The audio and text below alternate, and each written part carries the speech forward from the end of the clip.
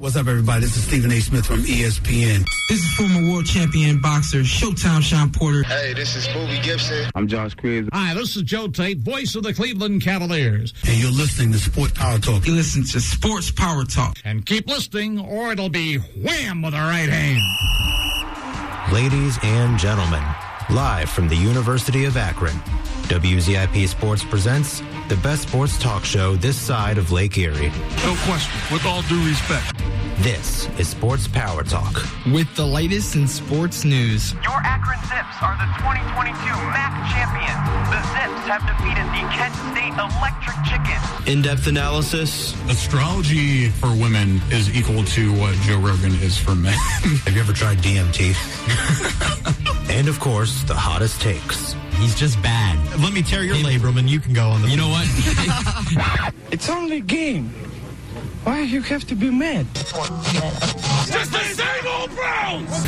You know, bro. Home run pitch. I think that was textbook top cheese. Cleveland! This is for you! From the best that Ohio sports has to offer to the best of the Akron Zips. Now it's time for SPT. Good morning, Akron, and everyone else listening from near and far. Welcome to the best sports talk show there is, was, and ever will be, live from the University of Akron right here at Colby Hall.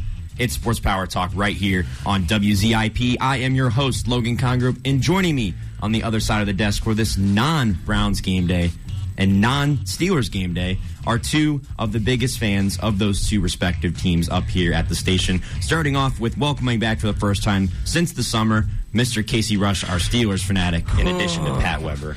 Oh, boy. So it feels good to be back. I think this is the first Sports Power Talk I've had in like 4 months, which is amazing. Wow, Indeed. welcome back, man. Welcome back, Casey. Yeah, and thank you. On the other side of the desk, it is our new Cleveland Browns season ticket holder, Mr. Matt Permuka. They take so much of my money, and it's so much of my money, my mental health, everything, man. I am in an abusive relationship with this team, but I wouldn't want it any other way. Beautiful. See, that's why I don't become a Steelers season ticket holder. That way they can only take one part of what you said. They told me it'd be a 5-year wait list, so I'm like, okay, I'll put it down my sophomore year of college when I will have a job when 5 years comes up. Then a year and a half later, they're like, hey, do you want them? And I'm like, okay. I guess so. We'll see how I swing this, but absolutely. Guys, we have a great show packed for you today, starting with Zips football as usual during this time of year. Then in our second segment, we'll get into what I like to call Around the NCAA, where we focus on other teams that are not the University of Akron. And then in our second hour, we will talk some baseball, as well as our hot mic segment. If you don't know what that is, it is your chance to get in on the show. Make sure you X at us, tweet X, whatever it's called. Yeah, tweeting was a verb, but now it's not there. So Xing. Get your questions in on X at WZIP Sports. Yeah. We'll answer them live on the show in our second hour. Or you can also text into us on our new text hotline, which is 330-972-8888. And then to finish out the show, it is Sunday and it is NFL Day. So we will definitely get our pick'ems in and talk some other NFL headlines. Hear from Casey and Matt on the state of both of their programs. And we'll see where it goes. If you guys remember, Casey Rush has a pretty intense segment that we might get back into here at the end of our show. I'm excited. You might want to stay tuned. And it could be a special guest performance by Matt Permuka here. Oh, yeah, so we could. We'll see where it takes us. But let's jump right into the first segment, as I mentioned, which is Zips football per usual. And when I say per usual, I mean that quite literally. The Akron Zips have once again lost a football game. And whoopity-doo, no, that's no news here. Congratulations on the millionth loss of this program's history. But actually, as much as I clown the Akron Zips, I'm not going to clown them as bad on this one. The Zips played a Power 5 program, a ranked team, and only lost 35-3, which to an average program, that probably sounds pretty bad. But for the Akron Zips, a 35-3 loss to Kentucky, I will absolutely take it. I hate to downplay it, but Kentucky was not ranked coming into this game.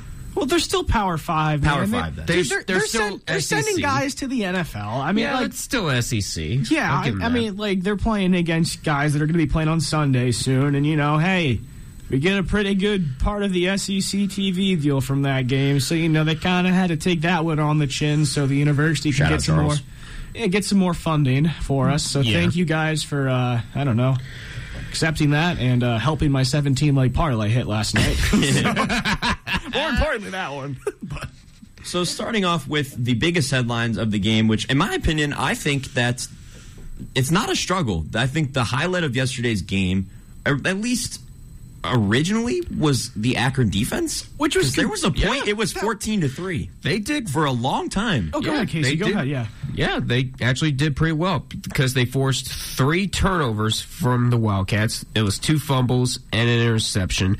It was a roller coaster night for the Wildcats, definitely, unfortunately with more ups than downs. But Akron did hold down the fort for a little bit, and unfortunately, just like their offense, they can't play a full 60 minutes, and it eventually crumbled in the second half. It's usually been the story of this team. Yeah, the defense, I think this is like a complete, not role reversal, 180 from the defense specifically, because last week against Morgan State, was that the D2 FCS program? That was them. That was the Division I FCS. We don't want to talk about it. We always struggle against. The defense, I don't know how they look better against an SEC school that is going to, like I said, send people to the league than they did against Morgan. Where is Morgan State even at? Morgan State's in Baltimore. Okay, yeah. If you would have told me that, I would have had no idea, Casey. Not a clue. Yeah, thank you for that, Casey. I learned something today already. Yeah, I like to use my expertise on something other than my intended major, so nice. That's why I know. Hey, that's why we're all in college, right? Oh, yeah. Yep, exactly. Oh, man. But yeah, I again, the offense, it just does not look. I know we'll get into that in a second. Just the offense kind of just looks clueless out there sometimes, man. It's frustrating. The offense or the guy leading the offense? Yes. Listen. Yes, all of the above. So yes. I would like to make a statement. Go ahead, please. About DJ Knock yourself Irons. out. About my good, dear friend, DJ Irons. Your friend now. Oh, boy. DJ and I have had our differences on air here recently. And I have decided that until DJ Irons is no longer the starting quarterback for the Akron Zips, that I will no longer be saying his name on these airwaves. Oh. I'm not calling. That might be a tall order. You're taking Logan like a Baker-like stance with this guy. I am calling for Jeff Undercuffler to be the quarterback of this team more than I have called for anything on these airwaves ever. You know what? I'll do it. You know what? You did this to Jake. I'll be an Iron Man. I will. I will somehow try to find a way to defend DJ Irons. I get somehow to try. You know what? I would love to see you try. I couldn't, but and this is coming from a guy that knows the most about football out of anybody I've ever met. Yeah, exactly. He averaged 3.8 yards per completion. How is that possible? The Kentucky's quarterback, Devin Leary, he averaged 12.6 yards per completion. Typically, a good yards per completion is roughly around 8 to 12 yards, and we're not even at 4. You know why? It's because our defense can't stop a big play if their lives depended on it. Well, I think we're more on DJ Irons here. We can get back to the defense, but how is a quarterback LC a great tweets and says, is that what your fanboy is yes. now? Wow. Says call DJ Irons JD Metal. I like it. JD Metal? JD Metal. Call JD Metal. 877. Oh, guy fumbled the ball. I'll take it. I like it. I like it. Maybe I'll run with it. But yeah, sticking with the offensive struggles aside from JD Metal, it's. Oh boy. I don't understand. What's the answer here? There has to be something. Here's what we do, right? So you know how we probably got around $1.5 million from playing this game yesterday. We take all of that. And we drive the Brinks truck over to Hoban or Dublin High School in Columbus, and we say, "Hey, 4-star recruit guy, here is a $1.5 million NIL deal and a Swenson's burger in your name. Come play quarterback for the Zips." Yes, that's how we fix that. Yes, now, is that going to happen? No, but. Yeah, that's my proposed solution. The Swenson's burger idea is a good idea. Well, yeah, but we just need to, I don't know, if we could just, somehow, convince Drew Aller, hey, we will name it Drew Aller University in Akron, Ohio, if you, come here or something, I feel like you can entice anybody here in the Akron area with Swenson's. Yeah. Especially the Gailey boy. You remember that? Oh, the Gailey boys are so Remember good. it. I get them 3 times a week. Oh, yeah. Oh, nice. My roommate was a Swenson's runner. Oh. I had my fair share of free Swenson's. Good for you. Shout out Ripple. You are spoiled. But yeah, that's how we fix the quarterback situation here. That's if anyone else has any offers, by all means shoot them out now. That's all I had right there. Hey, make sure you text us in at 330-972-8888. What NIL deal would you offer a 5 or 4-star recruit to come to the University of Akron? At this point, a 3-star, maybe even JUCO. Hey, listen, if you can throw the pigskin, I'll take it. Yeah, we'll take anybody that can throw a football better than DJ Irons. If you can throw the pigskin and you're not going to cry on your Instagram story every time it doesn't go your way, you can probably come to the... Yeah, we'll take you. I'm in. Sounds great. Yeah, absolutely. Can you throw the ball more than 5 yards? Great. Were you a JV quarterback in high school? Awesome. Yes, you were, and you're over 5'10". Welcome. I was Baker Mayfield for Halloween. Well, get on the team and help us out. Get in there. Yeah. Oh, man. This is where we are right now, guys. It is week 4 in the college season, and we are already here. Wait, no, it's only did week anyone 3. expect anything different, though, really? It's week 3. Are you kidding me? I was like that during week 1 when we blew that lead against Temple. I'm already there. I actually was really expecting this year to be different for Akron, at least slightly. And I'm just not seeing it. We even had people from across the country saying, hey, the Akron Zips are going to do something different. It's like, they could be average. Nope. It's the same stuff, different year. One thing I know for sure is we are better than Kent State. I don't care who. They won yesterday, but Kent State will not win again the rest of the season, is my... Who'd they play yesterday? My prediction, yeah. They played Central Connecticut State. Yeah. Oh, okay, yeah. So, my little sister could play for them. So I don't really count it as a win. But they're not going to win again the rest of the season. Although I think just the way that Akron is, that game will be close at home. But I don't want it to be. I could find another guarantee from Mr. Logan Congrove himself. We could see a wagon wheel, folks. We could see a wagon wheel. I have yet to see one since I've been in middle school. See, I think it was are you kidding me? I've yet to see one during since my freshman year. In my 5 years here, in 4 seasons, they have not won the wagon wheel. I think I've constantly made the joke the only wagon wheel I'll ever see is when Darius Rucker goes to Blossom. But no, I think that could change this year. And if that doesn't change... I want to sing that song when we win so bad. I'm so tired of hearing Kent it's on a Wednesday night, too. I really dislike that. What is it with the Mid-American Conference doing games on weekdays? I don't know. Seriously. But you know what? They're even going to do one on Black Friday. It's smart, but just don't put Akron in. Schedule me for that Sunday after the wagon wheel, and we will sing it. We sing all the time on the Bachelor podcast. I will sing wagon wheel with you as long as it doesn't get as long as we don't get copyright stricken, because I don't. No, we won't. Okay, I don't sing the entire "In the Air Tonight" song on here. Okay, maybe not something to admit. But it was good. It was good. Me and Marcus did a snippet of "Do You Remember the Time?" One time on this show. So there it is.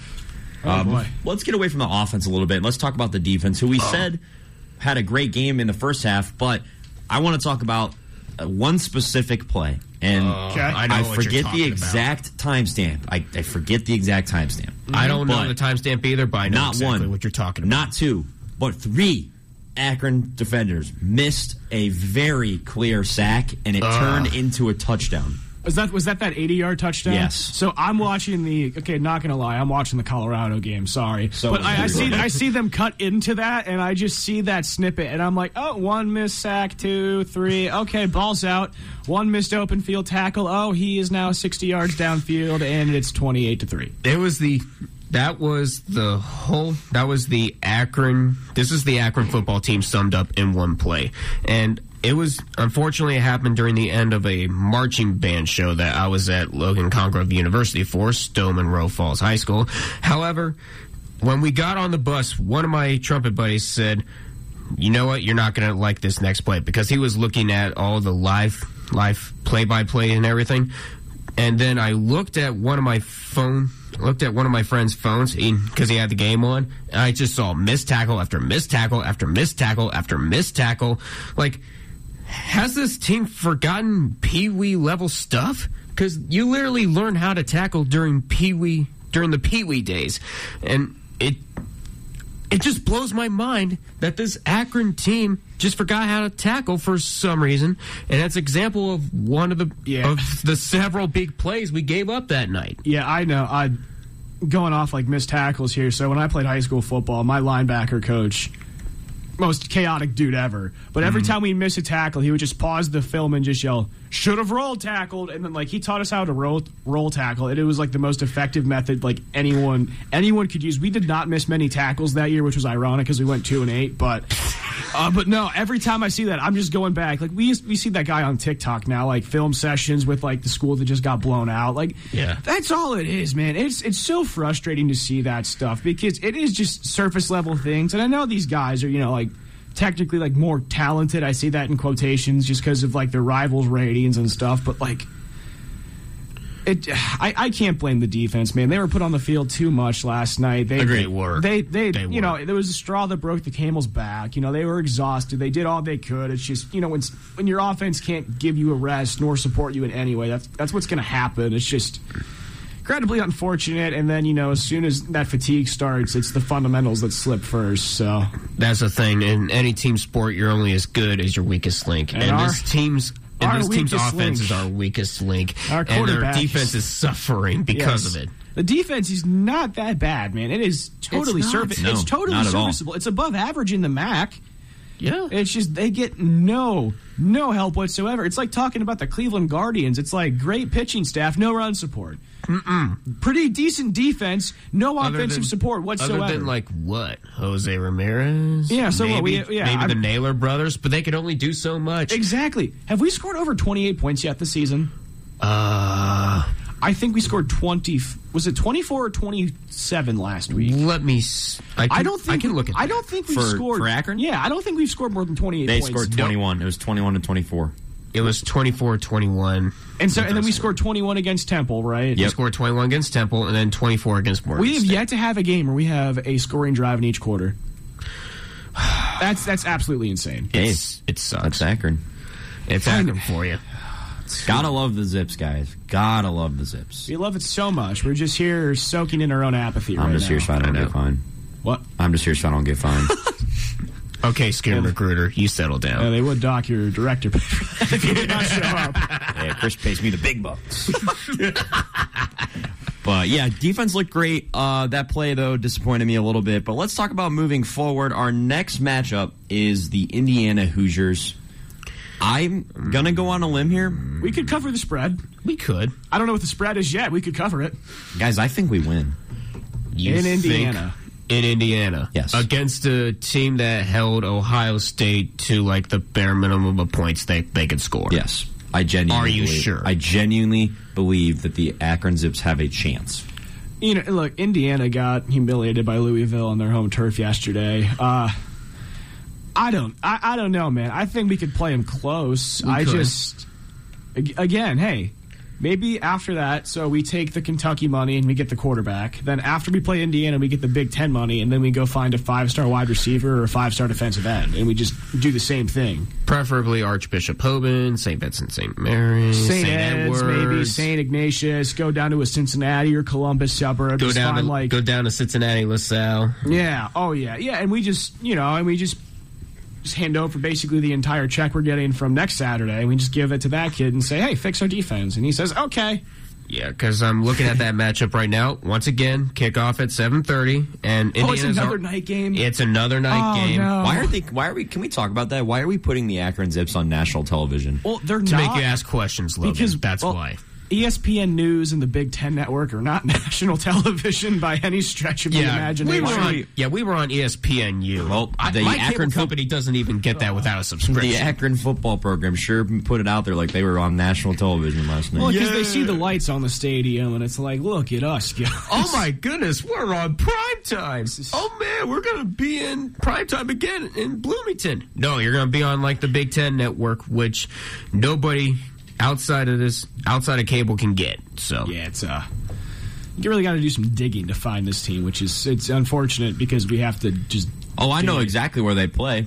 They're right over there, and students don't go. So, you don't really got to dig to find out that it's literally free to students to go to our home games, and no one wants to go. We have to buy our own tickets just so we can stay at a Division I level, because that's how they determine rankings between FCS and FBS. It's sad. It's ticket sales. It's actually crazy that we're a Division I program. Yeah. I'm surprised we haven't been relegated to FCS at this point, or even Division II. We will never be relegated because this university needs the money. True. I think they'd rather lose every single game and continue to be D1 because of the amount of money that comes in. Besides, you don't even need to relegate the whole athletics program. Just relegate the football team, and until they do better, just go ahead and go. Hey, but is that possible? What? To only move one program down? I don't know. Because I don't know that. Then that's got to be part. Because if it's I know it's possible to move one program up. I know Dallas Baptist is Division II, but their baseball program is top tier Division I. Okay. So, because if you think in the aspect of if it meant that for everyone, then our soccer team would be winning 80-0 against any Division II FCS team. Yeah. Well, we're third in the country now? We are they're third in the country, but they had a really tight tie. Again, 3-3 with Providence, so I don't know. They might move. Yeah, they beat 11th. And I think it's the first. Yeah. I think it's the first game this year where they scored when I was not watching, because I was up in the concession stand during that first goal, and then I decided to leave because I thought, you know what, they're not going to do anything else tonight. I'm going to go ahead and head back to the dorm, and then they scored 2 goals after. I think the Zip soccer team might need to file a TRO against you, Casey. It might help. I think so. Might help us. They might have to, but will you sacrifice your presence there for a national championship? With all due respect, maybe. All right. I have to do what has to be done. All right. You heard it here first. Casey Rush will no longer attend Akron soccer. I don't know about that, but I'll just at bare minimum I'll just leave in the middle of the game, and you guys can score 5 goals afterwards. It's okay. Skip the next home game, and we'll see how it goes, and we'll reevaluate from there. And if they lose, I'm going right back. Big home game. Big home game on, I believe, Tuesday this week. Sounds right. Notre Dame against Notre Dame. Number 9. Ooh. It's a top 10 matchup. Ooh.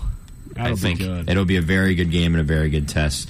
See, this is how bad Akron football is. We've completely. We're talking about the other. We're talking about the other. The real. No, instead of talking college football, we're talking college football. Yes. That's how bad this Akron Zips football program is. So we have 5 minutes left before the end of our first segment. Let's talk about the coaching for Akron. Okay. Because I didn't. There's no audio, at least on our end, for away games from Joe Moorhead. But if I had to really take a guess, I guarantee you what Joe Moorhead said after the game was probably similar to the same things he says every single week. He's very Stefanskian. Yes. Yeah, it's where he's really good at saying nothing. So how are we going to make... He says these things every week. If you're Joe Moorhead, what are you doing to actually make a change? Because it doesn't seem like any... You're going to the 3- and 4-star recruit's house and just dropping to your knees in their living room saying, please, please, please play for me. That's how you make the change in college football. Recruit. Yes, get down to your knees and go into that child's living room. Here's an NIL deal. And beg like that, Stella! Please, please play for me. I'm begging you. I'm trying to get this program better. We have a kangaroo. Please. We have the best marsupial on the planet. Zippy is a queen. Please play for her. But no. Zippy's pretty cool. Zippy is cool. But yeah, that's Zippy's a queen. How do we fix it? Oh, you can't really if you're just stuck with just... Because I was just telling my dad, Joe Moorhead is the most prominent coach that this football program has had in a very long time. He's coached in the SEC. We got him. He has. He was Oregon's offensive coordinator. And he led Mississippi State to back-to-back bowl games. I was expecting... Didn't he coach Dak Prescott there, too? Yes. I think he did. Yeah, at least 1 year. I just don't understand. We got this program a very high-level coach, and we're still looking the same as we looked with Tom Arth. Yes. Tom Actually, you know what? Arth did not I win this retract early that. on in the season. There's a little bit of improvement from Arth, but I don't know.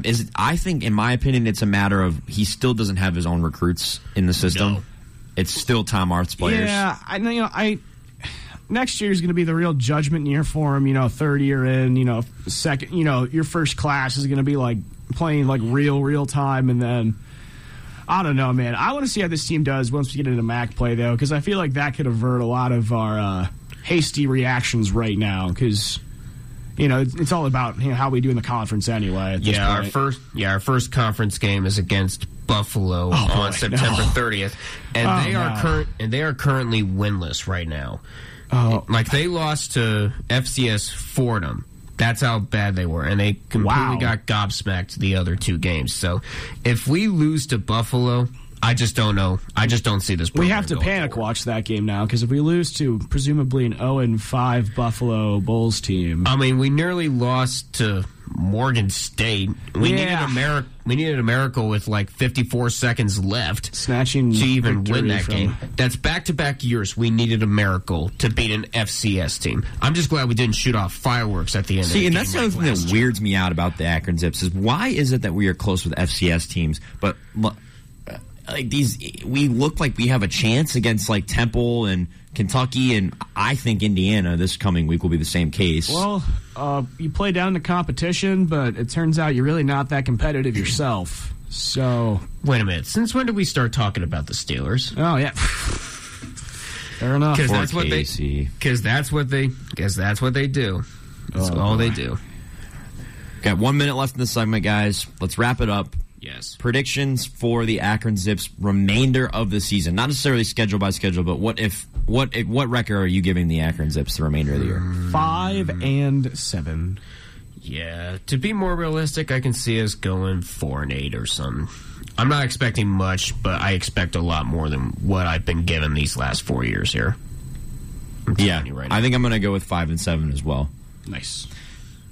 It's unpredictable because it is Akron. It could be much worse than that. But could be 2-10 again. We shall see. That's going to do it for our Akron Zips talk. No more talking about JD Metal for me for a long time. I'm not speaking of him on these airwaves again. Jeff Undercuffler is the guy. I hope that he gets put into a position to start very soon. But when we come back, we're still going to talk some college football, starting off with the biggest game of the evening, which was Colorado and Colorado State. You won't want to miss it, so stick with us right here on Z88.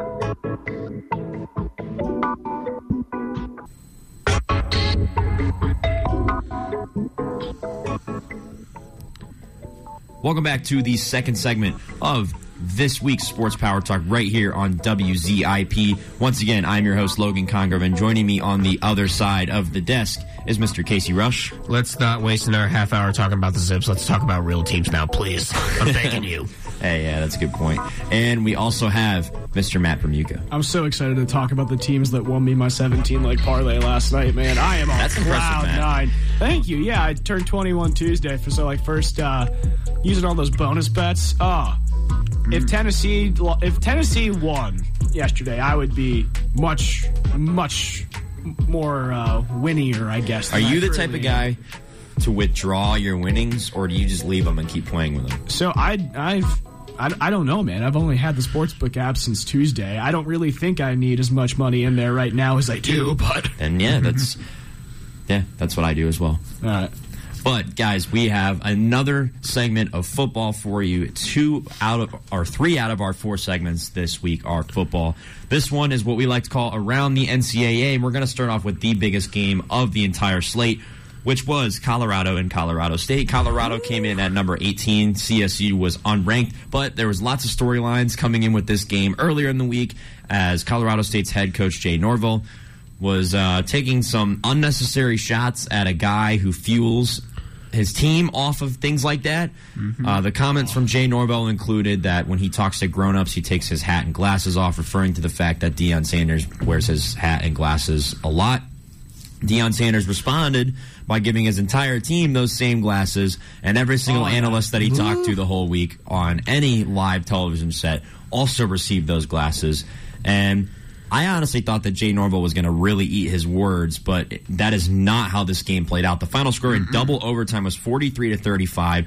Shedeur Sanders with an incredible game, 38 for 47, with 348 yards passing, 4 touchdowns, and only 1 interception. But the biggest storyline of this game is, unfortunately, Travis Hunter. Early on in the game, Colorado State had a very late and, in my opinion, very unnecessary hit on the Heisman candidate, Travis Hunter. Knocked him out of the game, and now they're saying he's going to be out for multiple weeks per Deion Sanders. Guys, what did you make of the, I think, extremely unnecessary hit on a guy like Travis Hunter? That was incredibly unnecessary. And one thing, he wasn't ejected for the hit. The safety that did that. I thought the targeting late in the game was way, way more mild than what he did. I agree with that, too. So we have, in college football, terrible targeting penalties. I mean, like, I understand, like, the essence of it, but, like, we have ejections for 50-50 targeting calls. Yet, okay, let's go through the Travis Hunter hit. Ball hits the ground.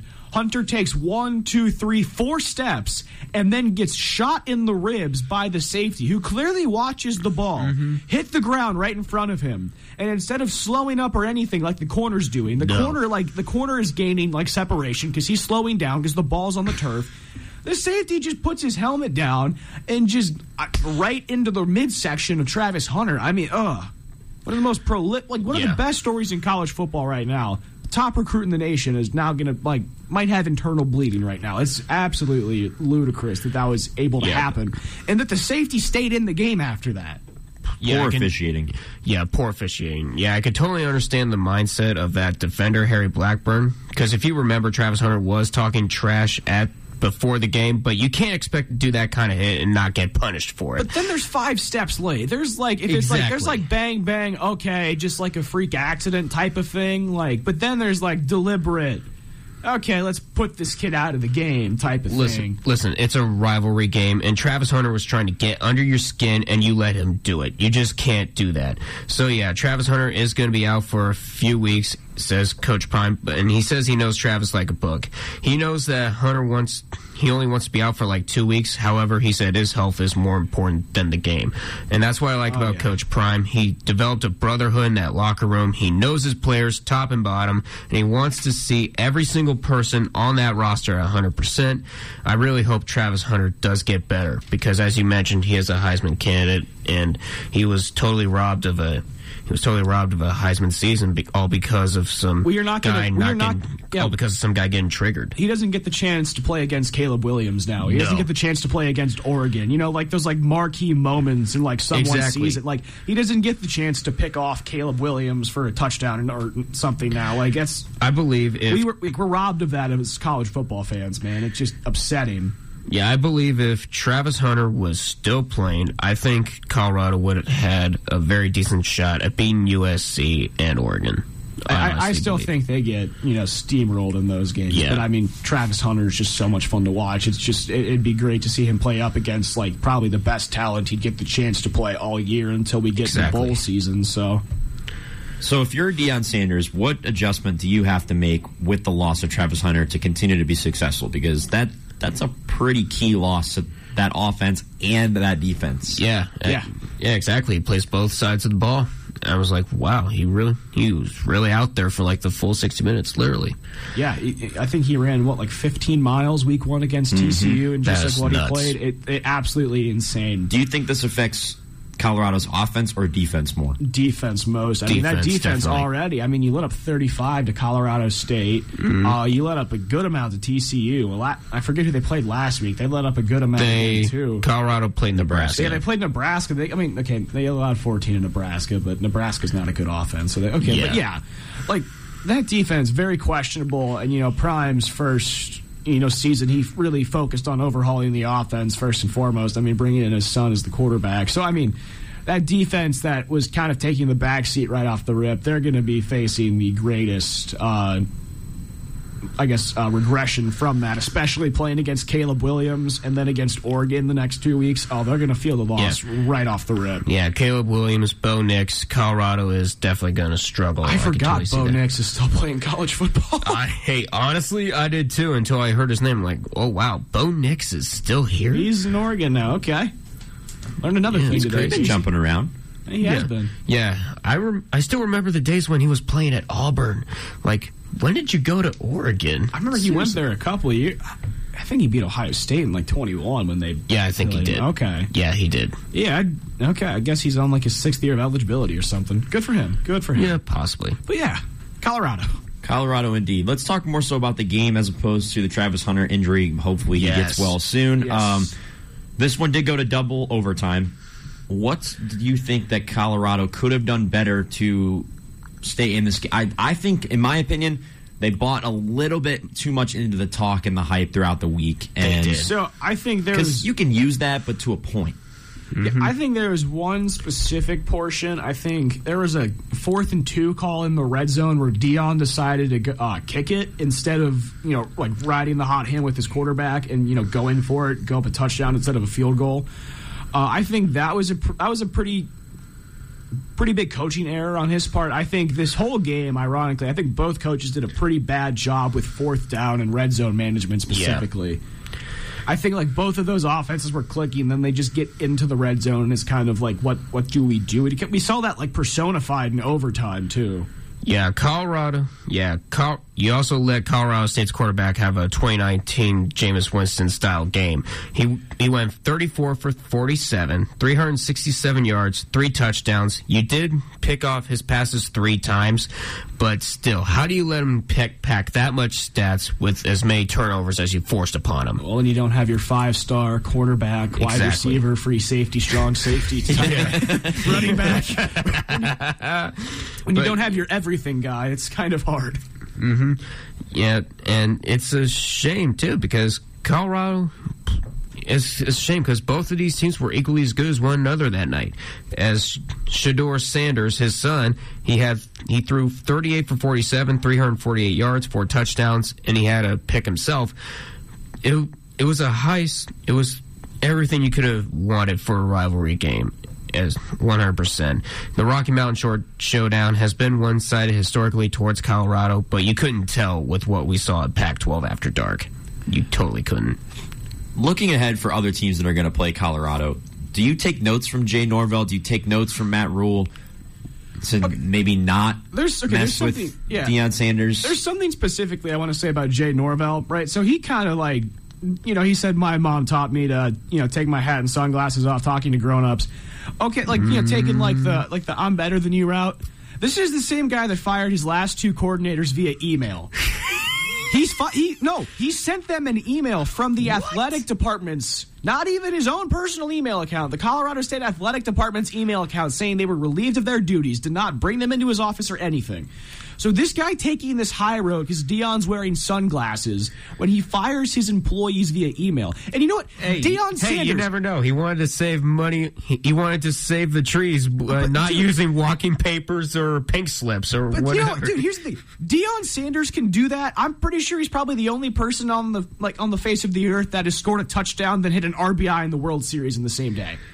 Yeah. Deion Sanders can do that. He can wear sunglasses inside. You know why? Because he's prime time. Did you see the video of Deion Sanders bringing his actual mom into the locker room? Yes, I remember that. Did you see it? I did not. And she gave the pregame speech. After you're going off what you said about the comment about his mother raised him right. Yeah. Deion Sanders brings his actual mother into the Colorado locker room and says, I love it. Says, oh yeah, Coach Norvell, He's said that his mom raised him right and implying that my mom didn't.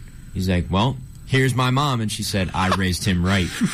Yeah. And she gave the pregame speech. Yeah, Deion. Also, Deion shout Sanders out to Colorado Peggy. I love the Peggy story. Yeah. You know who Peggy is, Matt? I do not know. It's this 90-year-old woman that has not missed a Colorado game. Her. Oh, yeah. Wow. That's awesome. Incredible story. And the videos of her and Deion Sanders crack me up. Are you Prime? Yes, I am. Should I call you Prime or call you handsome? He said, you can call me whatever you want. Man, I love Deion, man. He is so good for college football. He's so good for college football, and the people that think he's arrogant, or I mean, he's got some arrogance to He's him. allowed to be. But he's allowed to be. That's He's just it. He's earned the right. He's Exactly. one of the only players to play in the Super Bowl and the World Series. Of course, he's earned that right. People it's are prime just time. What do you people expect? just are not used to a coach having that much like hype and antics behind him. He has a reputation, and he's successful, and he does not let you forget his reputation. He's allowed to do that because he's done it. That's as simple as it is. He ain't hard to find. No. It's a good reason, man. I love watching Deion. Yeah. I don't think there's one person in the world that doesn't like watching Deion Sanders. Oh, you'd be surprised, man. There's a lot of people that are like done with Colorado right now. Oh yeah. With all the drama and all the trash talks. I disagree. I think it's super interesting to watch. Yeah. It's so great for the sport, Yeah. too. Yeah, Colorado has turned into the Akron Zips of the Pac-12 into this trenormous powerhouse that could be good for years to come. That is how good Deion Sanders is. You know, like Colorado, they did not have so since 2021, they had only gone into halftime with the lead. None actually. From 2021 up until Deion took over, at any game they did not go into halftime with a lead. They had won two games in 2 years, and now Deion's already has them at 3-0 and top 25 in the country. It's awesome. It's awesome. He's playing NCAA 14 in real life. Like, he is. That guy is literally a cheat code. I know. You can't it's stop awesome. him. It's awesome. It's very awesome. And you're right. It's so good for the sport. And I hope that it sticks around and this energy keeps up. Before we move on from Colorado, like you mentioned, next two games for the Buffs. They play number 13 Oregon on the road Saturday next week. And then to be followed by USC at home. Let's talk, guys. What are you thinking after this Colorado State performance? What do these two games look like for you? Oregon money line and USC money line. It's free money, baby. That's what it's looking like to me. Do you think that they're close? Do you think the games are even close? Nah, define close. Like two possessions? Yeah. I think one of the games they will make it look like they lost by 2 possessions. I think USC just Caleb Williams going up against that defense is not going to be fair. So I think Oregon, they can make it look closer than it will be. Yeah, you're going to Autzen Stadium on the road. Oregon has one of the more passionate fans in college football. You're not going to get past them. And especially USC. Yeah, you're going to be at Folsom Field, and you're going to be playing against Caleb Williams. You better hope your fans show up and bring all the noise, because without them, you're not going to beat them. But I could totally see Colorado losing both games, unfortunately. I don't want that to happen, but it's probably what's going to happen. They'll probably be 3-2. They're going to come back down to earth here, but yeah. But they do have Arizona State, Stanford, and they only play oh gosh. And you should look at their last 2 games with Washington State and Utah. Oh. Those are going to be tough as well. Yeah, but I mean, they can be bowl eligible for sure. I mean, they don't have no question. The Pac-12's not that. No question, they're going to be in a bowl game. Yeah. Yeah, I absolutely agree. They will be in a bowl game. I think they stay ranked. And I think they have a successful season outside of those 2 games. So we shall see. Let's move on from Colorado and talk a little bit about the team also in Ohio, the Ohio State Buckeyes. They played Western Kentucky, and the big storyline of this game for me was it was slow at first. With about 8 minutes to go in the first half, it was 14-10. I turned my computer off for a little while. At halftime, it was 42-10. Yeah. It was the same thing happened to me. My cable box went out yesterday, and I go to reboot it. It's 21-10. I turn it back on. It's 49-10. I'm like, okay, I missed a lot. I think the final was 63-10. Yeah, I think you guys definitely had a me versus Akron men's soccer moment, because it was during the second quarter when Ryan Day finally realized he had talent and he decided to use it.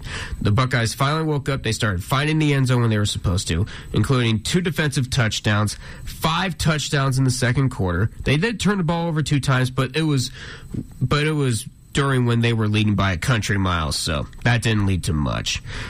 And Kyle McCord, he had himself a game with 19-23, 318 yards, and 3 touchdowns.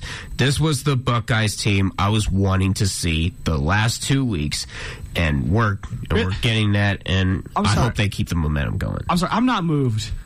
I'm sorry. Kyle McCord and Ryan Day have had their best games of the season, but, That's not saying much. Yeah. Like, are we sure like either of them are good at their job? Like, are we sure Kyle McCord can like go to Penn State and win, or go to Notre Dame next week and like I wouldn't even play well. I wouldn't even trust Ryan Day to be an offensive coordinator in the NFL with how much he's been holding that offense up. Are we sure? I know they scored 63 points. They scored 9 touchdowns yesterday, and we're like, are they okay? Dude, I have so much inherent skepticism with Ryan Day and the Buckeyes this year, man. I don't think they have the quarterback. I don't think they have the head coach for the job right now. If they played in the second quarter like they did all 12 quarters far, we wouldn't be having issues right now. I don't know if you could but can you confidently go into Notre Dame next week with Ryan Day and Kyle McCord and say, yeah, we'll take care of this? Because an Urban Meyer team would throttle Notre Dame, and Notre Dame did not matter. I just don't think, especially they're mad after last year. They're not gonna in their own house, and Notre Dame looks good this year. Yeah, so Dame. Marcus Freeman's a Buckeye, man. He knows what this means. Sam Hartman's playing good. Like for once, Notre Dame has the quarterback situation figured out, and Ohio State doesn't. Like next week is scaring me. Next week is their biggest test yet outside of Michigan. It's their biggest test until Penn State. I mean, exactly. Ohio State has a lot of games they have to look out, man. This has potential up there. It's not going to get any better next year with all those teams coming over. Honestly, I think if Ohio State loses to Notre Dame, I've already said disgustingly on air that I don't think we're going to beat Michigan either at the end of the year. Oh, we're in Michigan this year too. Yeah, Kyle McCord we're going to Ann Arbor. Michigan. Oh, it's boy. bad enough. It's bad enough we have to go to South Bend next week and be under touchdown Jesus and try and pray to our own heavens above and saying, can we please be Notre Dame? Yeah, you're not going to win. You're not going to win playing like that. If they lose to Notre Dame, you can essentially count them out of the college football playoff race because I think they're also going to lose at the end of the year. Yeah, it would happen to me. You know, I've been like the token Notre Dame fan, I guess. I mean, I'm going to Ohio State next year for my post-secondary. So it's like, of course, right when I start rooting for them, like Notre Dame would beat them. Like, I don't think that'll happen. But you're a Notre Dame fan? Yeah, I did not know that. You made fun of me last time for it. Remember, you're like you said you made like the good old Notre Dame joke. Oh yeah, that's right. Yeah. You ever heard that one before? Yeah, every I hear that. I hear that joke from everybody. Every Sunday on the dot, man. But yeah, that's how it goes, man. I have a lot of inherent skepticism with the Buckeyes this year. Yeah, I agree. I don't think that this is a Buckeye team that is all that strong in many areas. Other than the fact that they have Martin Harrison Jr. Yeah, he's pretty good, yeah. I don't know if anybody's noticed, but he's pretty good at football. I don't know with how Ryan Day's been holding them back. But despite that, he's still putting up those stats, and hopefully Ryan Day uses yesterday that he had, 5 catches for 125 yards and a touchdown. Yep, it's just that's crazy. Every time he catches the ball, they move a third of the way to the end zone. It's incredible. I don't have much else to talk about Ohio State this week, as it was such a blowout game, and we are looking forward to the big Notre Dame game next week at 7:30. But let's talk about Florida State at Boston College. This is one that was a little bit concerning. Number 3 Florida State only won this game by a field goal. Yeah, not even that. They only won by 2. The final score was 31-29. It's actually surprising if you consider that. You're good. Hey, to be fair, I can't either, which is a shame because I'm a mechanical engineering major. But anyways, Boston College lost to Northern Illinois in overtime. They nearly lost to FCS Holy Cross, and they still pushed Florida State to the limit. Now, every football fan expects their teams to act the same way for a full 60 minutes. The Florida State Seminoles were nowhere near that. They were up by 31-10. I wouldn't be surprised if they had blown that lead entirely with how they played. They ended the game with 3 punts and a fumble, and that cannot happen no matter who you are playing. You could be playing Alabama. You could even be playing Morgan State. It doesn't matter. You can't end the game like that. And it doesn't help Boston College's efforts that they were hit by 18 penalties, which I think was the most they've had in school history. Yeah. And they had a failed 2-point try, and they had a missed extra point. If they hadn't had those miscues, Boston College would have blown out Florida State easily. Yeah, but Logan, you were right the other day when we were on 2 weeks ago, and you were like, how is Florida State so highly ranked? Yeah, I see it now. Yeah. You saw the vision. You had the script. That's what I'm saying. I know they're not legit. I was defending Jordan Travis is legit. Yeah, but I don't know about the rest of their team. Jordan Travis, end of list. Yeah. So where do you think Florida stays at number 3, or do you think Florida drops? Oh, I think they have to drop. Oh, they have to drop. With how who moves up? With how I'd say Texas moves up after they beat Wyoming 31-10. I think Texas, USC, and Ohio State all move up. Ooh. You think Ohio State moves up? You think Ohio State goes above Florida State? I think Florida State only beating Boston College by 2 points. Yeah, that will drop them. That there should be repercussions for that. I'm sorry, but I know this ranking team too much to know that they're not going to move. They're not going to move Florida State. I hope so. They better.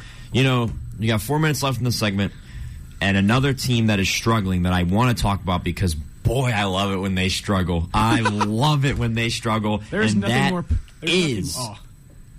The Alabama Crimson Tide. Ooh. There is nothing more fun than watching hater Logan Congrove take over. It's like watching Picasso paint. Yeah, I despise those elephants down south. I don't like them. Is that like an elephant noise? Yeah. No way we all just did that on air. Yes, we did. To be fair, I did a toad impersonation on air, so there's that. That's okay. You want to do that one more time for me? There you go. That's awesome. Can you say Alabama is garbage in your toad voice? Alabama's garbage. Anything to get a laugh out of these guys, I'm telling you. That's fantastic. So, yeah. Just end it there. There's no topping that. End it there. Actually, let me get my thoughts on the game first. Okay. Why don't you go ahead, because I got to laugh a little bit more. Okay. While these guys recover and get off the... Can you do it in your tone? No! Let me use my normal voice for once. Okay, so yeah, I'm sure the rain had something to do with this, because keep in mind the game was delayed for a little bit, but it just doesn't matter. The struggle must continue. Quarterback play was not the Crimson Tide's friend that day. They were combined 10 for 23, 107 yards. If it wasn't for Roydell Williams burning up turf in the rain, the Tide does not win this game. The Bulls couldn't help their end of the bargain either, with Byron Brown literally completing 50%, 14 for 28, and only 87 yards and an interception. The ground attack was just stronger for the Crimson Tide, and they took care of the ball better. And at the end of the day, it was enough to win for Alabama, unfortunately. I got to say something real quick. My brother's listening to us in the Charlotte airport right now, and apparently he's listening pretty loud because the Alabama slander is not resonating down there well with him right now. And he's like, he just texted me. He's like, dude, people are getting mad around me. Be mad. Be mad. Bama slander. May I suggest you ask him if he's wearing earbuds, because that's probably no. He's on the airport bar. He got it to put on the speakers and everything. So 88.1 is in one of the Charlotte airport terminals right now. That's beautiful. Shoot. That is very beautiful. Thank you so much for your support, Charlotte. Yeah.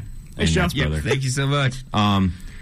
Before we head to break, Casey, do you want to say what we're going to talk about next when we come back, but in your toad voice? You want to re-explain the hot mic segment for the listeners? We're gonna talk about a crappy team in Cleveland, Ohio, who plays a progressive field. It's called the Cleveland Guardians. What is wrong with this team? I think we're gonna cut it right there. When we come back, you're not gonna want to. Welcome back to the second hour of Sports Power Talk right here on WZIP. I am your host, Logan Congrove. Joining me is Toad, Mr. Casey Rush. Yeah, the funny thing is, my dad texted me after our last segment, and he's asking, who is Toad? Like, seriously? Did you not have a childhood? That's a character in Super Mario Brothers. Do it again, but in Toad.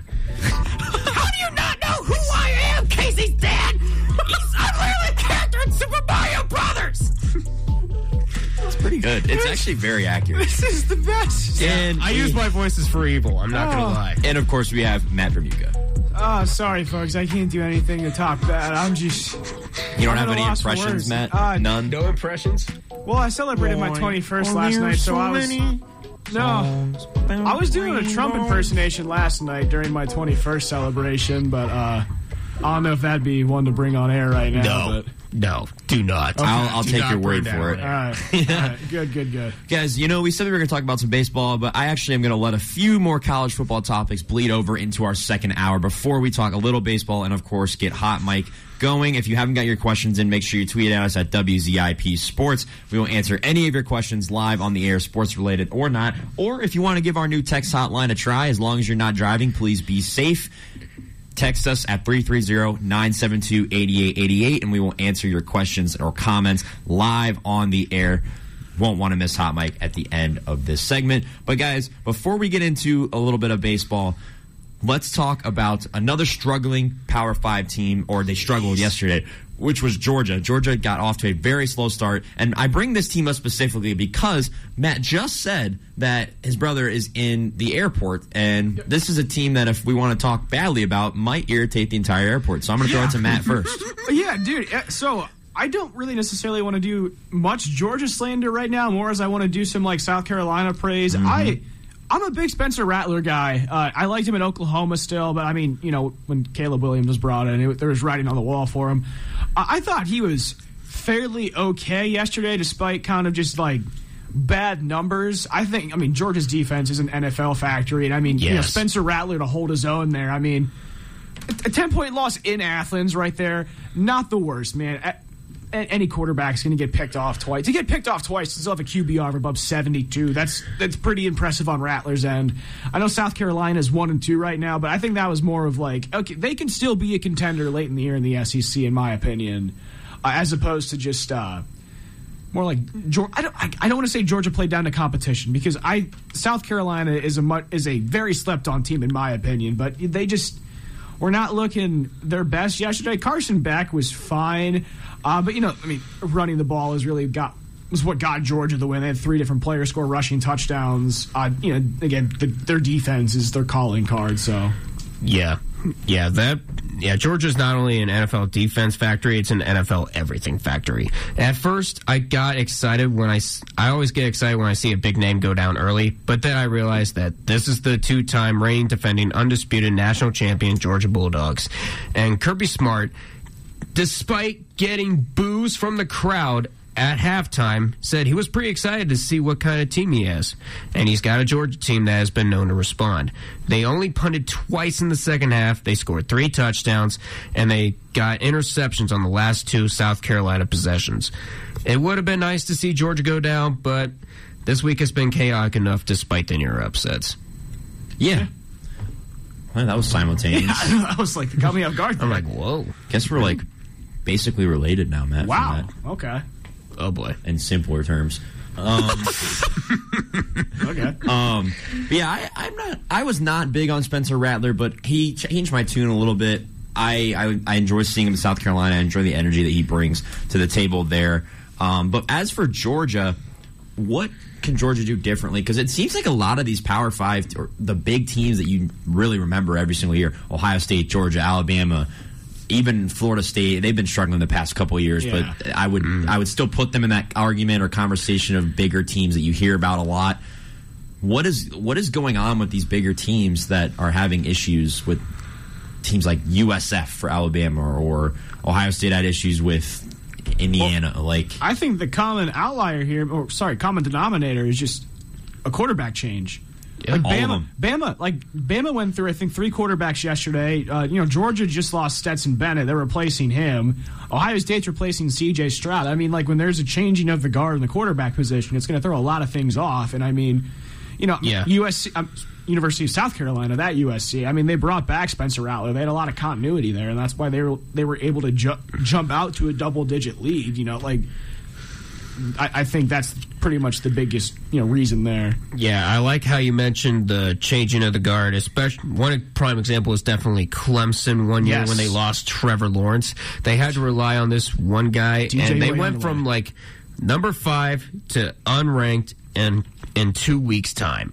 That is how much Trevor Lawrence impacted that Clemson program. And unfortunately, Dabo Swinney's still trying to get out of that pit, and It's just a shame. And I feel so bad for my brother right now because he's in Charlotte and we just slander Georgia, both two Carolina teams. I think he texted me. He's like, dude, they might spit in my beer down here. And we are putting a target on his back right now. Poor guy.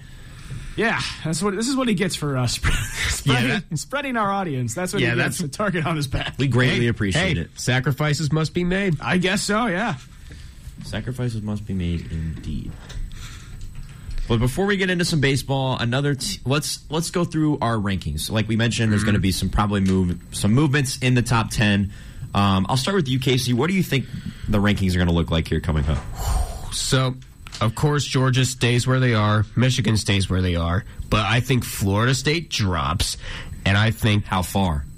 I think they only just dropped down to number 4. Because I know this rankings team, they don't do what we tell them to do. But I think Texas replaces them at number 3. Florida State only falls to number 4. And I think number 5 and 6 stay the same with USC and Ohio State. Okay. Nice.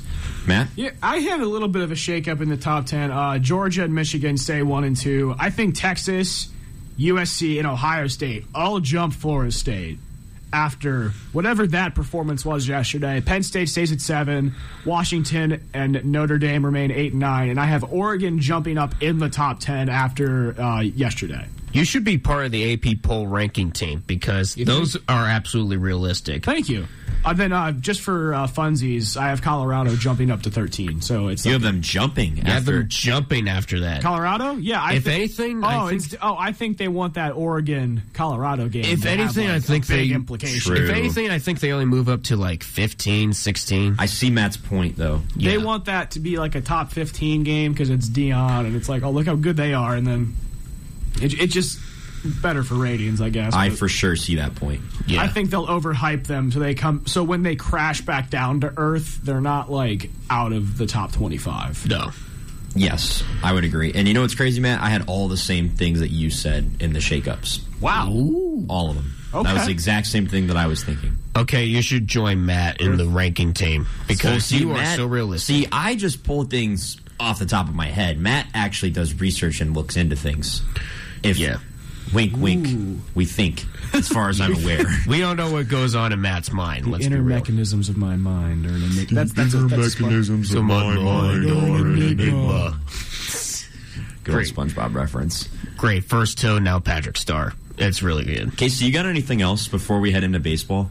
Any other good impressions that you can do? On anything. Any impression you can do. I want to say my Pennywise impression for around Halloween time. So. That's okay. Fair enough. Matt, do you have any hidden talents you could do on air? I could do Patrick. Let's hear it. Do it. Little. I used to. SpongeBob. When I was in elementary school. Squidward, I'm Squidward. Ah, bad. SpongeBob. Oh, man. Okay, we got Patrick Star, we got Toad, and we got Squidward right here. This is the worst job I've ever experienced. Good morning, SPT crew. Good morning. Gee, Patrick, I think Squidward is trying to tell us something. Guys, it's time to move into the Cleveland Guardians. Boo. I don't want to do it, no. But all right, guys, let's be serious here. Unfortunately, even though the Guardians aren't serious about baseball, it's time to talk about their series against the San Francisco Giants, which was split 2-2. And then Friday and Saturday, we play against the Rangers, and the Guardians are 2-0 in that as well. But the Giants series, Monday, had a 5-4 loss. Tuesday, 3-1 win. Wednesday, 6-5 loss. And then the Rangers game on Friday was a 12-3 win, and then a 2-1 win yesterday. Obviously, this Guardians team has given up, so none of this really matters. It's over. What are we... if you could take one thing away from the past week, what are you taking away? It's been over since before the All-Star break. So what am I taking away? Yes. There's rumors Chris Antonetti might also be leaving the Guardians team. So what I'm taking away is the franchise that I know and love might be taken away from me, losing Tito and potentially Chris Antonetti in the same offseason. I think that would be absolutely demoralizing because there's rumors within the Red Sox organization they're looking for a new general manager, and the reason Antonetti was pushed out of Boston the first time was because of a power dynamic issue, but the person that he had the conflict with was just fired, hence why his name's being brought back in the mix. So that's what I'm taking away, man. That's like, I hate to like dodge the question in a way, but that's like the biggest Guardians thing that's come out of like that's encompassed my thoughts. You're saying he calls you Matrick. You're saying all these. He's calling you Matrick. What? Wow. Anyways, you're saying all the big names. Can the owner Dolan go too? Because this Guardians team is just so. It's unbearable to watch. For the past 5 months, this team has been up and down, up and down, and up and down. Roller coasters are great for amusement parks, not baseball parks, except if it's like a backdrop or something. Yeah, this whole entire week has been this whole season rolled up in 7 days. We started a tradition where we get runners in scoring position, but not across the plate. And we strike out. Yep. And after that, we started doing something we've been doing all season, and that's keep getting walk-off wins against us. And now we're on the verge of sweeping the Rangers. Like, what? I just don't get this team. I'm just sick of the Guardians right now. Me too, man. I consider the season over like before the All-Star break when we started going down that first drop. It's so bad. We've played 149 games, just 23 more to go. 23 more to go, man. Wait, 149 games? You mean we play 172 games now? What? Oh, only 13 more to go. Sorry. Yeah, man, that's hard. I was going to say it's only like 2 weeks left. Hey, can we talk about, while we're on the topic of baseball, can we talk about that Livy Dunn was in Akron? I'm just being If you want to. I knew you were going to bring that up. If you want to talk about that, by all means. You can talk about it. You don't have to tell me twice to talk about Livy Dunn. Knock yourself out. Listen, Livy Dunn, if you are still in the Akron area, we are located in Colby Hall. I would love to meet you. He's 6'4". He mentioned that you're 6'4". He's 6'4", guys. 6'4". And I will make sure that you love the University of Akron more than LSU. Go Zips. What Livy, this is my pitch. This, man? I know your boyfriend plays, Paul Skees, or whatever his last name is, plays for the Altoona Curve, and that's why she was here. But Livy, as I stated on a show maybe about a year ago at this point, and it still stands true today, you are still my lock screen on my phone. So if you would like to come to the University of Akron at any point. He's not kidding. Okay. Well, the end. Hey, go Tigers, as Ed Orgeron would say. Go Tigers. Go Tigers. But yeah, that's my pitch. We're done talking about Livy Dunn. What is this show, man? It's a good one. I mean, this is not the turns I was expecting this show to take, guys. Oh, wow. But let's finish up with baseball so we can get into our hot mic segment. But I think the biggest baseball story from the week is the Angels situation with Shohei Ohtani. It was reported that Ohtani cleaned out his locker at the end of their game last week, and there was no reason given. The Angels declined to comment, but then it came out that he just was having a surgery to end the season. But what does that have to do with cleaning out your entire locker? Yeah. I mean, I think the writing on the wall is there. Is he's good just gone in LA. Yeah. I think he wants to get out. I really hope. Dude, he's the most entertaining player in baseball. And I know, like, I want him, like, on the East Coast so, like, I can watch him. Not necessarily playing for, like, in New York or Boston or Philly, but just, like, where I can watch him and not have to stay up till 3 a.m. Because it's just incredible to see a guy be a Cy Young candidate while simultaneously hitting like 35 home runs a season. Yeah. It's insane. It's so good for the sport of baseball right now. Yeah. Oh, for sure. Yeah, honestly, don't blame him for where would you like to see Ohtani go if that's truly the writing on the wall? Somewhere I can watch him that's not New York, Philly, or Boston. But I feel like it's going to be I feel like it's going to be one of those teams. I'd even take him somewhere in like Texas, just where it's like a 2-hour difference. Bring him to the land. Paul Dolan will just... With Dolan? No. Actually, I know exactly. You know, Dolan's the 4th richest owner in the MLB. I know exactly where Matt's going with this comment.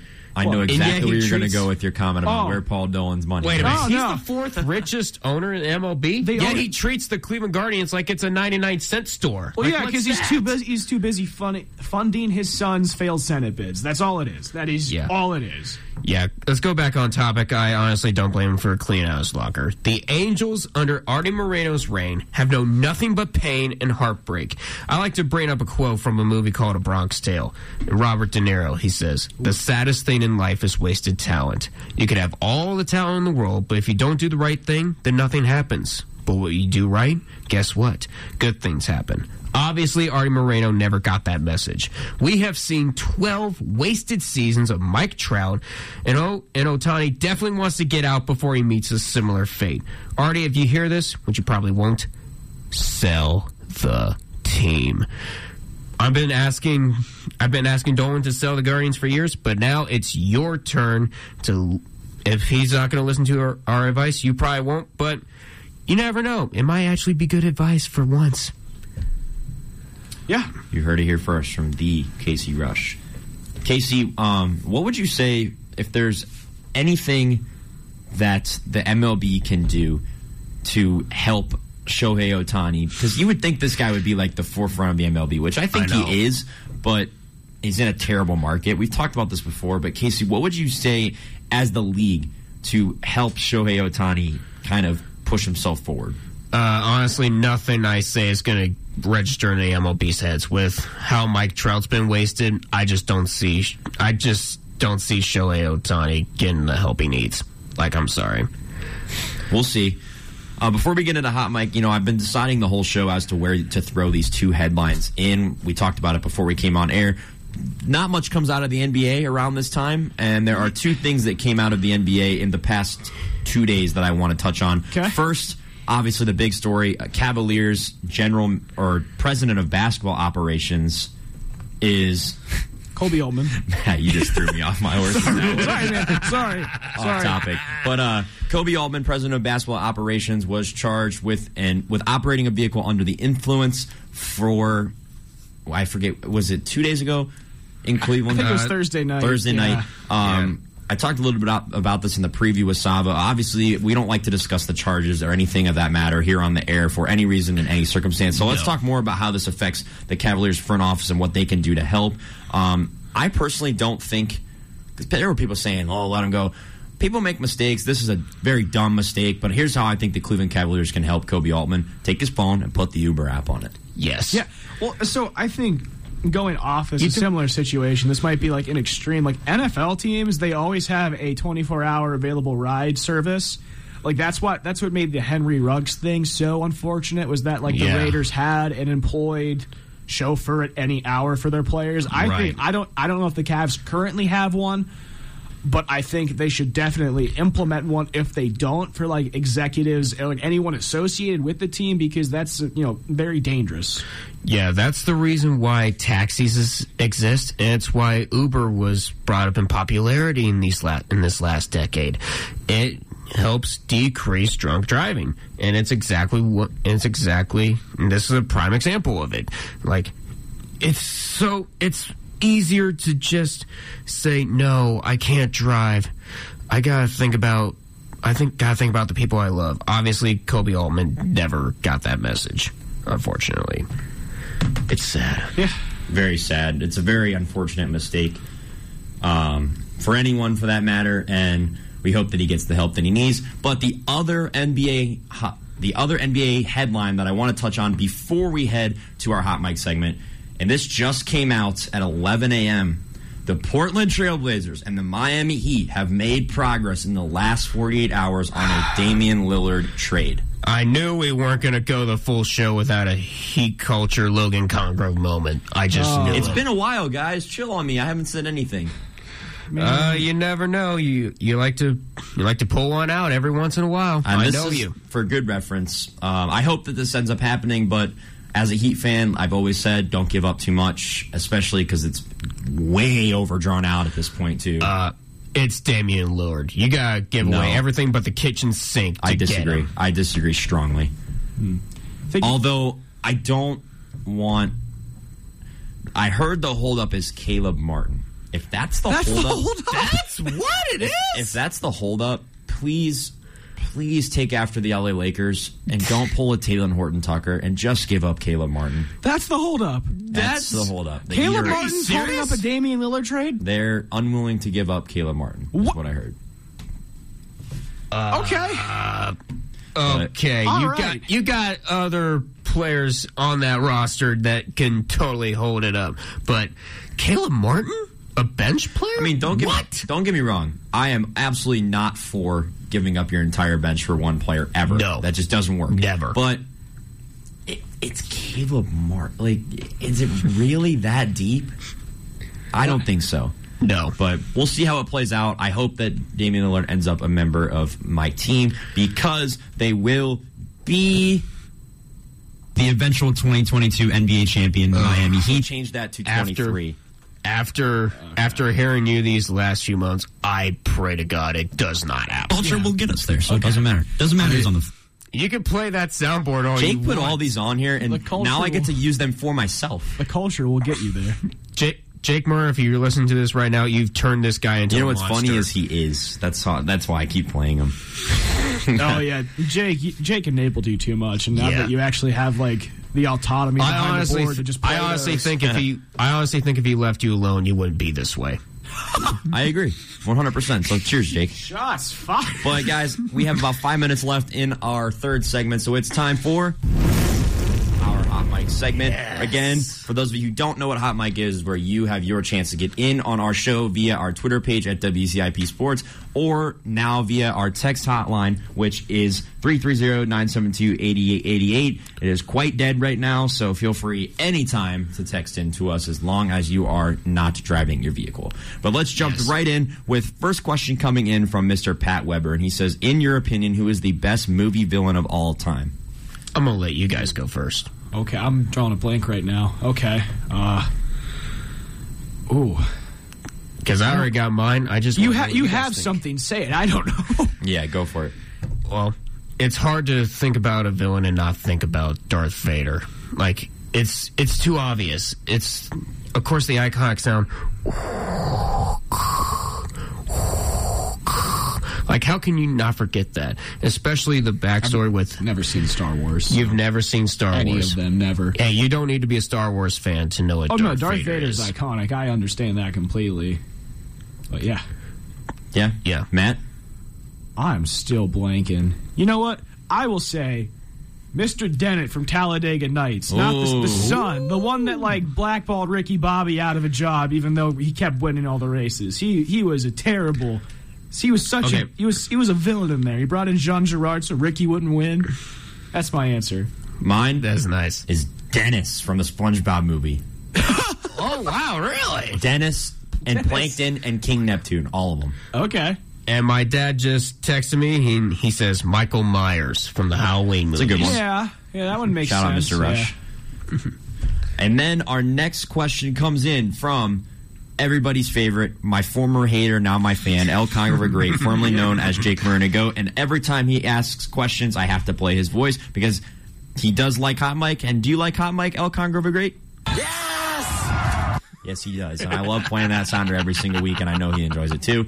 His first question comes in and says, I don't have any good questions this week, so thoughts on the Ravens winning the Super Bowl? I'm going to answer this one for every single one of us right now. Okay, ready? Wrong answer. That is not happening. Although I do think Lamar Jackson wins MVP, hot take. Yeah. But he'll need more than one touchdown to do that. Yeah. His second question, and this might be one of the funniest Hot Mic questions I've ever seen since the existence of this segment. It's a picture of Logan Buchanan, another analyst on this show. We were outside throwing the pigskin after class, and it was on the WZIP Instagram story. Make sure you follow us on socials at WZIP FM. Logan Buchanan dropped that pass on video, and Mr. El Congo Great took the time to zoom in, screenshot it, and watch him drop the pass. I mean, dude, so the question is, thoughts on the drop by Logan Buchanan that was posted on WZIP's Instagram page? I'm going to blame it on the quarterback, Alex Henry, underthrown. Oh, here's the thing. I'm looking right at the photo right now. Logan's in a hat. Like, the brim of the hat, it's looking, like, straight up. Like, it's not down. He's not looking at the football. and it's just going right through his fingers. You can see it, like the laces in the photo are like it's really blurry, but you can see it's like ring fingers, like catching the tip of the laces. If he just watches it in, it should have been a completion. I mean, I can't say anything because I drop passes like that all the time, especially if it's a perfectly thrown spiral and it goes right through my arms because I got little small arms and I got smaller hands than Kenny Pickett, so that doesn't help. How will you respond, Logan Buchanan? Your legacy's on the line right now. How will you respond? Dun-dun-dun. All right. Next question comes in from Mitch Bates, and he says, if you have to describe Deshaun Watson using the title of a hip-hop or rap album, what album would you use? Mine would be Starboy, because he's the star quarterback, and I don't really want to answer that anymore. I thought of something terrible, and then I can't say that answer out loud. Yeah, I can't say my answer on air. So I'm going to go with Starboy since he's the starting quarterback, but I'm going to deflect that question. Yes, for the rest of the show. You know what? Here, I'll say one. Late registration, because he has not had a good game in a Cleveland Browns uniform yet. That'll be okay. Yeah, I'll tell you my actual answer during the break. Sounds good. Yeah. Next question comes in from Lana Sal. She says, "Happy birthday to Jose Ramirez. What is your favorite Jose moment?" Knocking out Tim Anderson. Yep. I don't even think that's like all three of us can agree. All right. Down goes Anderson. Down goes Anderson. What a call that was. That was beautiful. El Conger Great with another question. Who would win in a 1v1 basketball, Air Bud or LeBron James? Air Bud. I'd take LeBron. I'd take the one that could dribble a basketball. Air Bud. Yeah, give me LeBron, honestly. Score predictions for today's Guardians game. Can I say I don't care? Is that an answer? 3-2. That's a low number. We do not care. The Rangers, LMAO, Guardians, O. That's what I have. And then last three questions come in from a new question asker, and that is Hell of 28. Says, I'm going to ask three questions. One, who's going to win the NFL Tank Bowl this year, in your opinion? I thought it was going to be the Cardinals, but I don't know. Yeah. They look like they're not tanking. Yeah. Do you think the Jets could indirectly end up with a top 5 pick and give Aaron Rodgers Marvin Harrison Jr. and get? Ooh, that's a hot take. I can see that. I can see that. But I can. Yeah, I still think the Cardinals are the favorites, but the Colts are definitely a dark horse. I think the Colts or Texans are going to be competing right along with the Cardinals, so that's my answer. I think we might have the earliest Tank Bowl in NFL history. I think week 3, I think. I'm not sure. Oh, well, the Colts play the Texans today. Oh yeah, that's right. Week 2. That's right. Yeah, that's today. Tank Bowl. Yep. Tank Bowl number 1, baby. Tank Bowl. Even though it's way too early in the season. No such thing. No such thing, indeed. Next question is, do you think that the Zips are going to be at least competent to get to a bowl game this year? I'm going to play this sounder once again for all of us. No. Not even close. Not even close. And then his last question says, Akron soccer going to the Natty? Yes! 100%. Please. I want it to happen. I'm wearing my 2010 National Championship goalie jersey today. My buddy from British Columbia coming in clutch with 3 questions and 1 tweet. It's awesome. Shout out Hell of 28. That's going to do it for our third segment. We're going to head into our final segment of the show. It's time for NFL talk. Some recaps and some predictions as well as pick'ems. Not going to want to miss it. So stick with us right here on Z88. Welcome back to the last segment of today's show on Sports Power Talk. Once again, I am your host, Logan Conger. Joining me is Mr. Casey Rush. I'm in a 2-on-1 handicap match now for the next half hour, so be my guest and try to come save me. And on the other side of the desk, it is Mr. Matt Permuka. How we doing, everybody? I'm doing great. Doing all right. Ready to talk about some football? Oh, of course. Some real football? Please. Starting off with some Thursday Night Football recap before we jump into what's going on this week. And I want to be absolutely sure that we get to Casey Rush at some point. So me too. I'm going to make sure there is time. Here. Casey, actually, give me a number. How many minutes is your rant? That will plan. So I can see a script. It's probably about 3/4 of a page. I'd give him a good 2.5, 3 minutes. About 3 or 4. Okay, all right. Awesome. All right, then let's get through this Thursday Night Football. You can join in if you want. I probably will. I'm excited. All right, then honestly, looking at the outline, let's just jump right into Thursday Night Football and we'll keep going. Okay. Thursday Night Football. The Philadelphia Eagles faced off against the Minnesota Vikings. They won 34-28 to move to 2-0, defeating the Vikings, who are now 0-2. And Matt, as you mentioned to me on Thursday night, Kirk Cousins is yet to win a Thursday Night Football game Really? In his career? That's what you said, wasn't it? No. It was the Vikings are now 0-21 in their last road Thursday Night Football. Pretty games. embarrassing. Wow. Yeah, they are on a 21-game away Thursday Night Football losing streak. That is rough game nuts. for the Vikings. On the Eagles side of the ball, Jalen Hurts was excellent once again. 18 for 23 passing, 193 yards, 1 touchdown, 1 interception. DeAndre Swift had the game of his life, 28 carries, 175 yards, and 1 touchdown. Right. And then on our receiving end, obviously, Devontae Smith and A.J. Brown are both successful as always. For the Vikings on the other end of the football, Kirk Cousins was 31 for 44, 364 yards passing. Actually, a decent game from him. He defeated the, Kirk can't play on primetime allegations there. But I'll tell you who didn't have a game, or he... Actually, that's the question I want to ask. Justin Jefferson. Justin Jefferson's stats look great, but Justin Jefferson complained about not getting the ball at the end of the game. Dude, okay, that's what I want. If a wide receiver ever says, give me the ball less, I will become concerned. Yeah. I don't read into that stuff, man. Receivers are supposed to want the football. With all those stats and Justin Jefferson wants the ball more, yeah. I would allow it. Sounds good to me. Exactly. That just shows it's he almost wants like to he's play. the best wide receiver in the league. Yeah. I don't see a problem with that. I know we mentioned Kirk Cousins not seeming to get the primetime monkey off his back. Sad part is he had somewhat of a game of his life. He had 4 touchdowns, 364 yards, and he still can't get any help from the rest of the Vikings. Alexander Madison's a liability for that team. Yes, right. It's insane. TJ Hawkinson looked not to mention 4 fumbles from this team, including 1 from Cousins himself. Yeah. But the thing is, of course, you had that fumbled punt return, so Kirk Cousins couldn't do anything about it. I don't know why Fox is laughing at Cousins for that. Like, seriously, if you want to laugh at him, laugh at the guy that fumbled the ball. Yeah. Like, seriously, stop blaming Kirk Cousins for this loss. He was the very least of their issues during that game. Yeah, I think Kirk Cousins, people's opinion on him is the litmus test for how well they know quarterback play, because I think Kirk Cousins at one point was looked at the most average quarterback in the league. I think he's cemented himself top 12. I mean, now is that a marginal upgrade? No, but I mean an average quarterback's not putting up 365 and 4 touchdowns on a short week. No, definitely. And he not. was getting decked too. He was getting ridiculed left and right. But no, I'm talking from the Eagles' defensive line. His flat jacket is the size of it's Knight's armor. Exactly. He was just getting pelted. I felt bad for the man. Kirk Cousins versus 11 guys on the other side, and he's not doing bad. He's not backing down. He's not. It's crazy, man. Well, yeah, Kirk Cousins. I'm a sympathizer of him. Yeah, I agree. Yeah, you gotta feel bad for the guy. I know I do. But Madison is a huge liability. He is. There's got to be something done about that. However, I absolutely disagree with the comments that he was getting via social media. Absolutely. That's unacceptable by any fan. Just watch the game, man.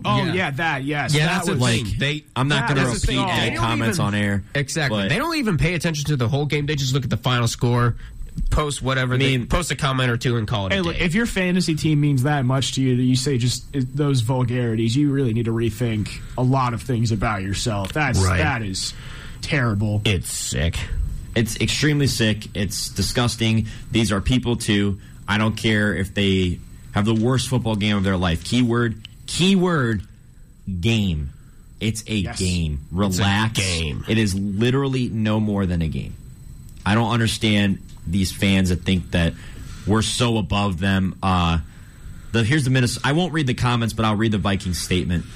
Statement from the Minnesota Vikings. We are sickened by the hatred and racial slurs directed towards Alexander Madison following last night's game. There's simply no room for racist words or actions in sports or society. The Vikings will continue to fight to eliminate hate, to educate, and to foster a diverse, equitable, and inclusive community that respects and values our unique backgrounds. We stand with Alexander and all players who unfortunately experience this type of ignorant and prejudicial behavior, and we ask our fans to continue the fight to eliminate racism. That was from the Minnesota Vikings.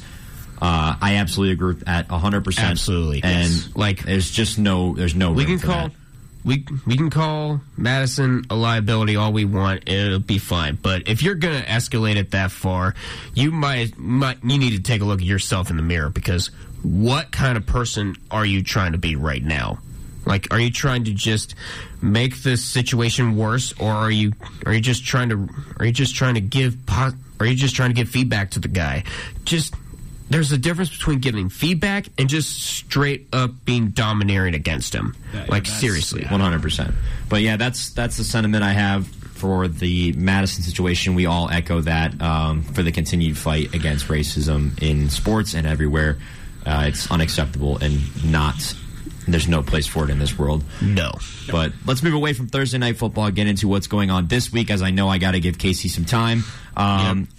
Let's talk a little bit about A.J. Green. A.J. Green retires a Cincinnati Bengal, terrorized my Cleveland Browns and Casey's Steelers for quite some time. Hats off to A.J. Green, as much as it's disgusting to say. Remember his Hail Mary against the Ravens in 2015, where it was just it was tipped up and he was just by himself in the back of the ends.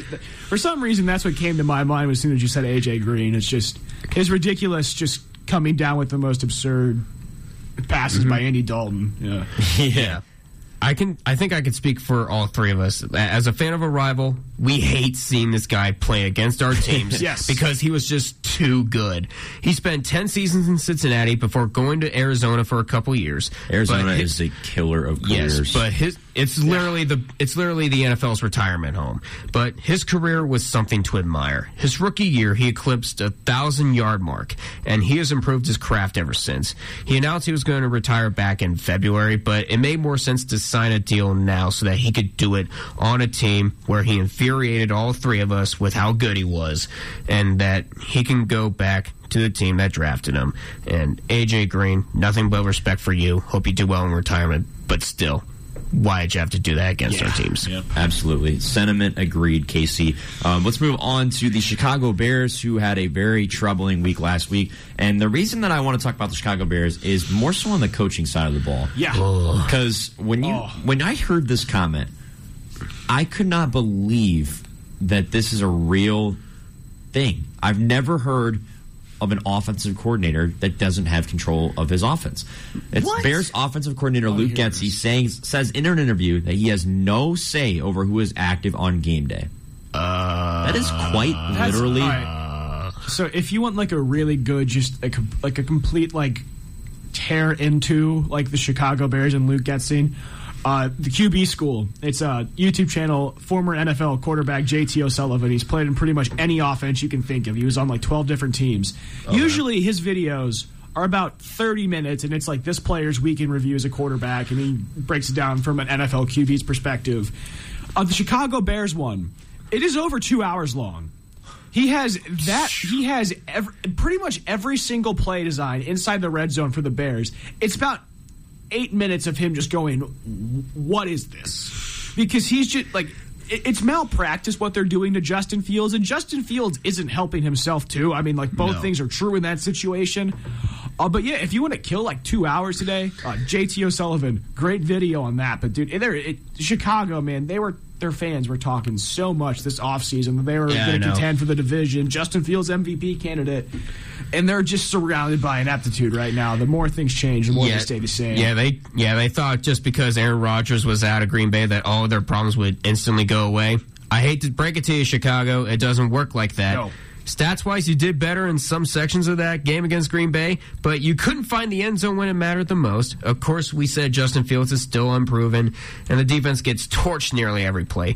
At least Fields took some responsibility for that failure, and it's time for the rest of the team and the fan base to do the same. And when Logan Congrove entered the studio, first thing I asked him was, "What's with the Bears drama? I haven't heard of this."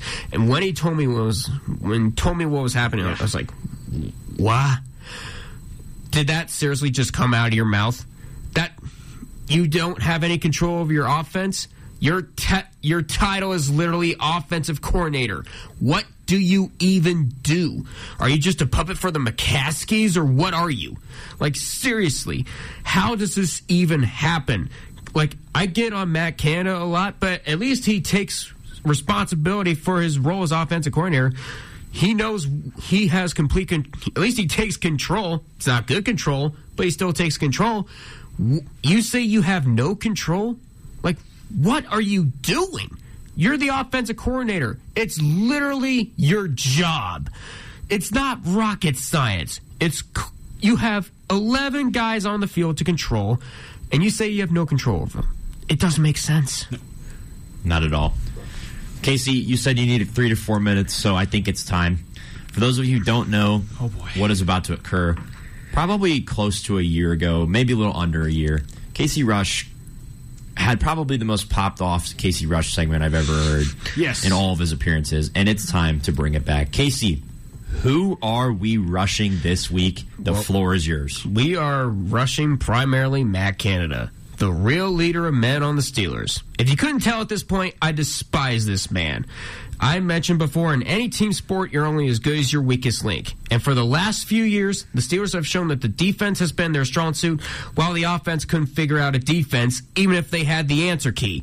Matt Canada took over for Randy Fichtner 2 years ago, and our offense has progressively gotten worse. It didn't matter who was at quarterback. You would have Ben Roethlisberger, Kenny Pickett, you could have had prime Terry Bradshaw, Tom Brady. It doesn't matter who was the field general. He sucked automatically.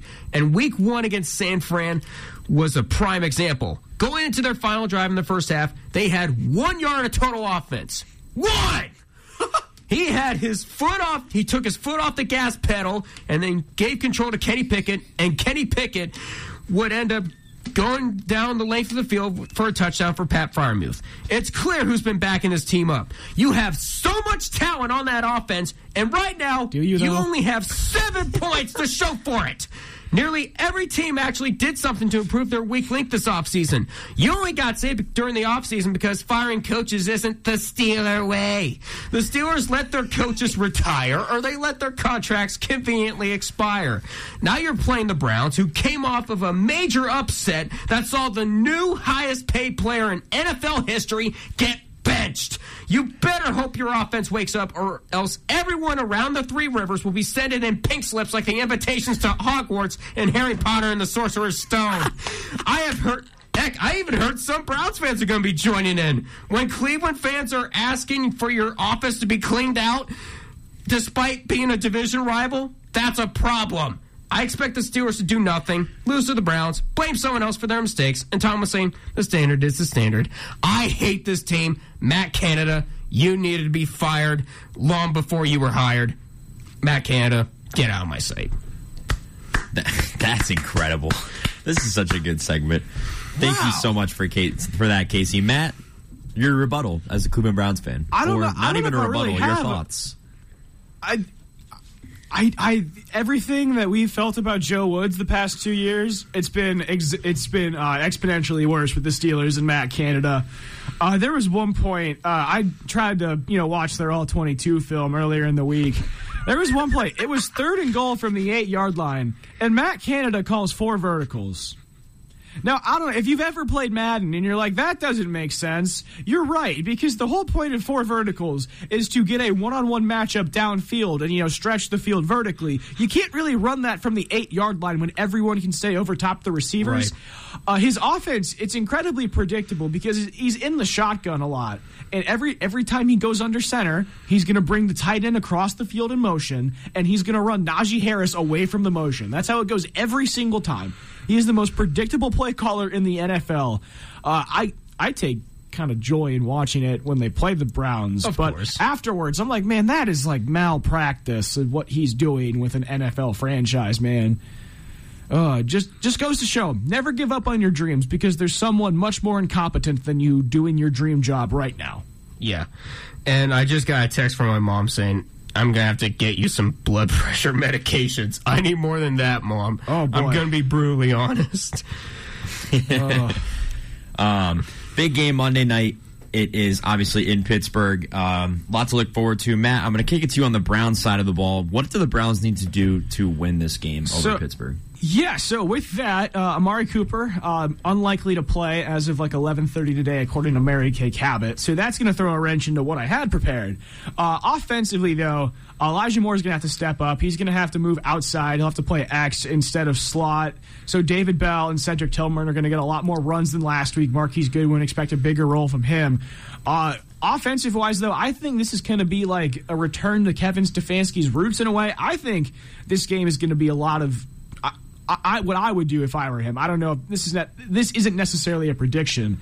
I would go 12 personnel heavy the entire game, 2 tight end sets, and I'm helping DeJuan Jones on TJ Watt as much as I can. And I'm throwing quick play action game with Deshaun Watson, maybe like a couple shot plays each quarter.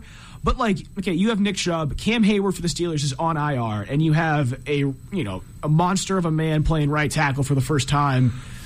Let him adjust and just start running the rock behind him, because he's a better run blocker than he is pass blocker, and just let Nick Chubb have a game. I know we're all waiting for that signature moment from Deshaun Watson, whatever that means, but I'd much rather start 0-2 than not have a really cool highlight for my quarterback and start 1-1. For sure. Yeah. Casey, quickly before we head into our pick'ems, as we only have about 6 minutes left in our show, on the Steelers side of the ball, what does Pittsburgh need to do to win? Although they're not going to win, but we'll let you talk. Well, Mike Tomlin already took the first step and basically took away their social media privileges this week. He said, if I hear one mention about elves, the Browns, or the colors of orange and brown, I'm going to break off my foot and put it up where the sun don't shine. That is basically what he said. Red Foreman type of statement there. Yep. And because you don't want to add fuel to a fire that has been burning since last week. And Cameron Hayward is going to be out for 8 weeks, so I expect Armon Watts to step up, especially since you got Nick Chubb on the other side of the ball. And Broderick Jones said he wants a shot at Myles Garrett. No, he doesn't. So look forward. So I look forward to him stepping up his game. Oh, wait, isn't he playing right tackle, though? Yeah. He's never played right tackle in his life. Not even in high school. And his first NFL start, he's switching positions entirely new. Oh, okay, yeah. It just shows Browns money line, free money, folks. It shows that the rookie wants to do his part to try to save his team from going 0-2. Let's give him a cookie. And I expect Kenny. That's all he'll get. And I want Kenny Pickett to be more calm in the pocket and actually look around for open targets. And I also want to see Patrick Peterson walk the walk instead of talk the talk. He's 33. He's no. Yeah, wake up and actually. You got the oldest version of Patrick Peterson you could have possibly gotten. Yeah, I know. And no Cooper. They don't have Amari Cooper, but George Pickens is not at 100%, especially with that hamstring injury. But he is expected to suit up on Monday night. But that doesn't mean no Cooper doesn't mean all the weapons on the Browns offense are gone. You got Donovan Peoples-Jones, just to name one, and you got to take care of the ball. That's the thing. This Browns defense is going to smother you, and you got to force turnovers like you forced one against San Francisco. You got to force more than that if you want to beat the Browns. And if they do that, it's not going to be exactly smooth sailing, but we would have a clear path to victory. I just don't see it happening. Absolutely. All right, guys, we got about 5 minutes left in the show. It's time to jump into our pick'ems, starting off with the 1-0 Las Vegas Raiders. I almost called them Oakland. Las Vegas Raiders against the 0-1 Buffalo Bills. We'll go Matt, Casey, myself for this. Give me the Bills, please. Yeah, I think this is where the Bills wake up. Give me Buffalo. I'm going to take Buffalo as well. I think that Josh Allen doesn't have a game like that again. Stephon Diggs will be on his game as well. Next up, the 1-0 Baltimore Ravens taking on the Cincinnati Bengals, who are 0-1. This is in Cincinnati today at 1 o'clock. I think Joe Burrow gets his head out of his you-know-what and has a bounce-back performance. Yeah, I think this is where the Bengals bounce back to. Give me Bengals, yeah. For my own monetary sake, I would like to pick the Baltimore Ravens. You know why you're doing that, right? But you know what? The result of the game does not matter, so I'm going to pick the Cincinnati Bengals to win. I don't like either of these two teams. I don't want to see either of them be successful, but I'm going to go Bengals for the same reasons that Matt said. Next up, we have the Kansas City Chiefs and the Jacksonville Jaguars in Jacksonville at 1 o'clock. The Chiefs are 0-1. The Jaguars are 1-0. I'll take the Chiefs. Yeah, I expect Chiefs to bounce back. Chiefs as well. I don't want to see Kadarius Toney one time in this game. No, neither does Patrick Mahomes. Good. He should not play. Neither does I want to see a lot from Isaac country. Pacheco. But I also think that this is closer than people think, as the Jaguars are also still looked at as they're some trash team, and they're not. Oh, no, they're contenders. They are contenders. They're legit now. Next up, we got the Chargers and the Titans. Chargers are 0-1, so are the Titans. Justin Herbert legacy game, baby. Give me the Chargers. Yep. Chargers as well for me. Yep, give me the Chargers. Next up, we got Packers, Falcons. Packers, please. Yeah, I could see the Packers winning that one. I think Jordan Love's legit. Oh, he is. Without so a doubt. he is. The Packers are going to get that one for me as well. With how well he torched the Bears D, yeah, absolutely. Seahawks, Lions. The Seahawks coming at 0-1. The Lions coming in 1-0 off that win over the Chiefs. Saw this morning Detroit sold it out. They only have standing room only left for today's game. It's going to be crazy right off Lake Erie, so give me Detroit. Yep, give me the Lions. I'm going to take the Lions as well. Give me 2 0-1 teams between the Colts and the Texans. What do we got? Are we finally going to disagree on this one? I'm going to take the Colts. We actually do have a disagreement. Finally! I'd say the Texans. I had the Colts. I think it's going to be a close tank bowl, an early tank bowl. It'll be a bad game. I feel bad for those that have to watch it, but someone has to win. All right, quickly speed through the rest. We got Bears and Buccaneers. Buccaneers. Yeah, give me Bucks. Next up, we got Giants and Cardinals. Giants, please. Give me the Giants. I'm going Giants as well. Bounce back game for them. 49ers, Rams. Give me 49ers, please. Yeah, give me the Niners. Niners as well. Next up, we got the Jets and the Cowboys. Ooh, yeah, I'll take the Cowboys. Yeah, I hate this. I want to pick the Jets so bad, but give me the Cowboys. Give me the Jets. Zach Wilson shows out. Ooh, okay. I would love for that to happen. I want that to happen. Commanders and Broncos. Broncos country. Let's ride. Broncos country. Let's ride. I'm going to go Broncos as well. Dolphins, Patriots. I'll take the Patriots at home, actually. Actually, give me the Dolphins and a shocker in the road. I think the Patriots win at home. All right. And then we actually have 2 Monday night games. Before we make our Browns picks, although I think you could probably pretty clearly decide who all these picks are going to be. Quickly, Saints, Panthers on Monday night. Saints. Yeah, give me the Panthers, actually. Ooh, okay. I'm going to go with the Saints, and then Browns, Steelers. Let's hear it. Browns 27, Steelers 16. I hate to say it, give me the Browns. Unfortunately, I don't believe in this team enough that music they can beat them. my ears. I'm going to go with the Browns as well. Should be a great slate of games as they're about to kick off here shortly. Guys, any final thoughts before we get off the air? Go Browns, baby. I first want to send my thoughts to Jim Donovan, yes, the voice of the Browns, going after leukemia. Yeah, leukemia treatment, yes. Chris Rose is going to step in and do play-by-play. So. Yeah, definitely. But from a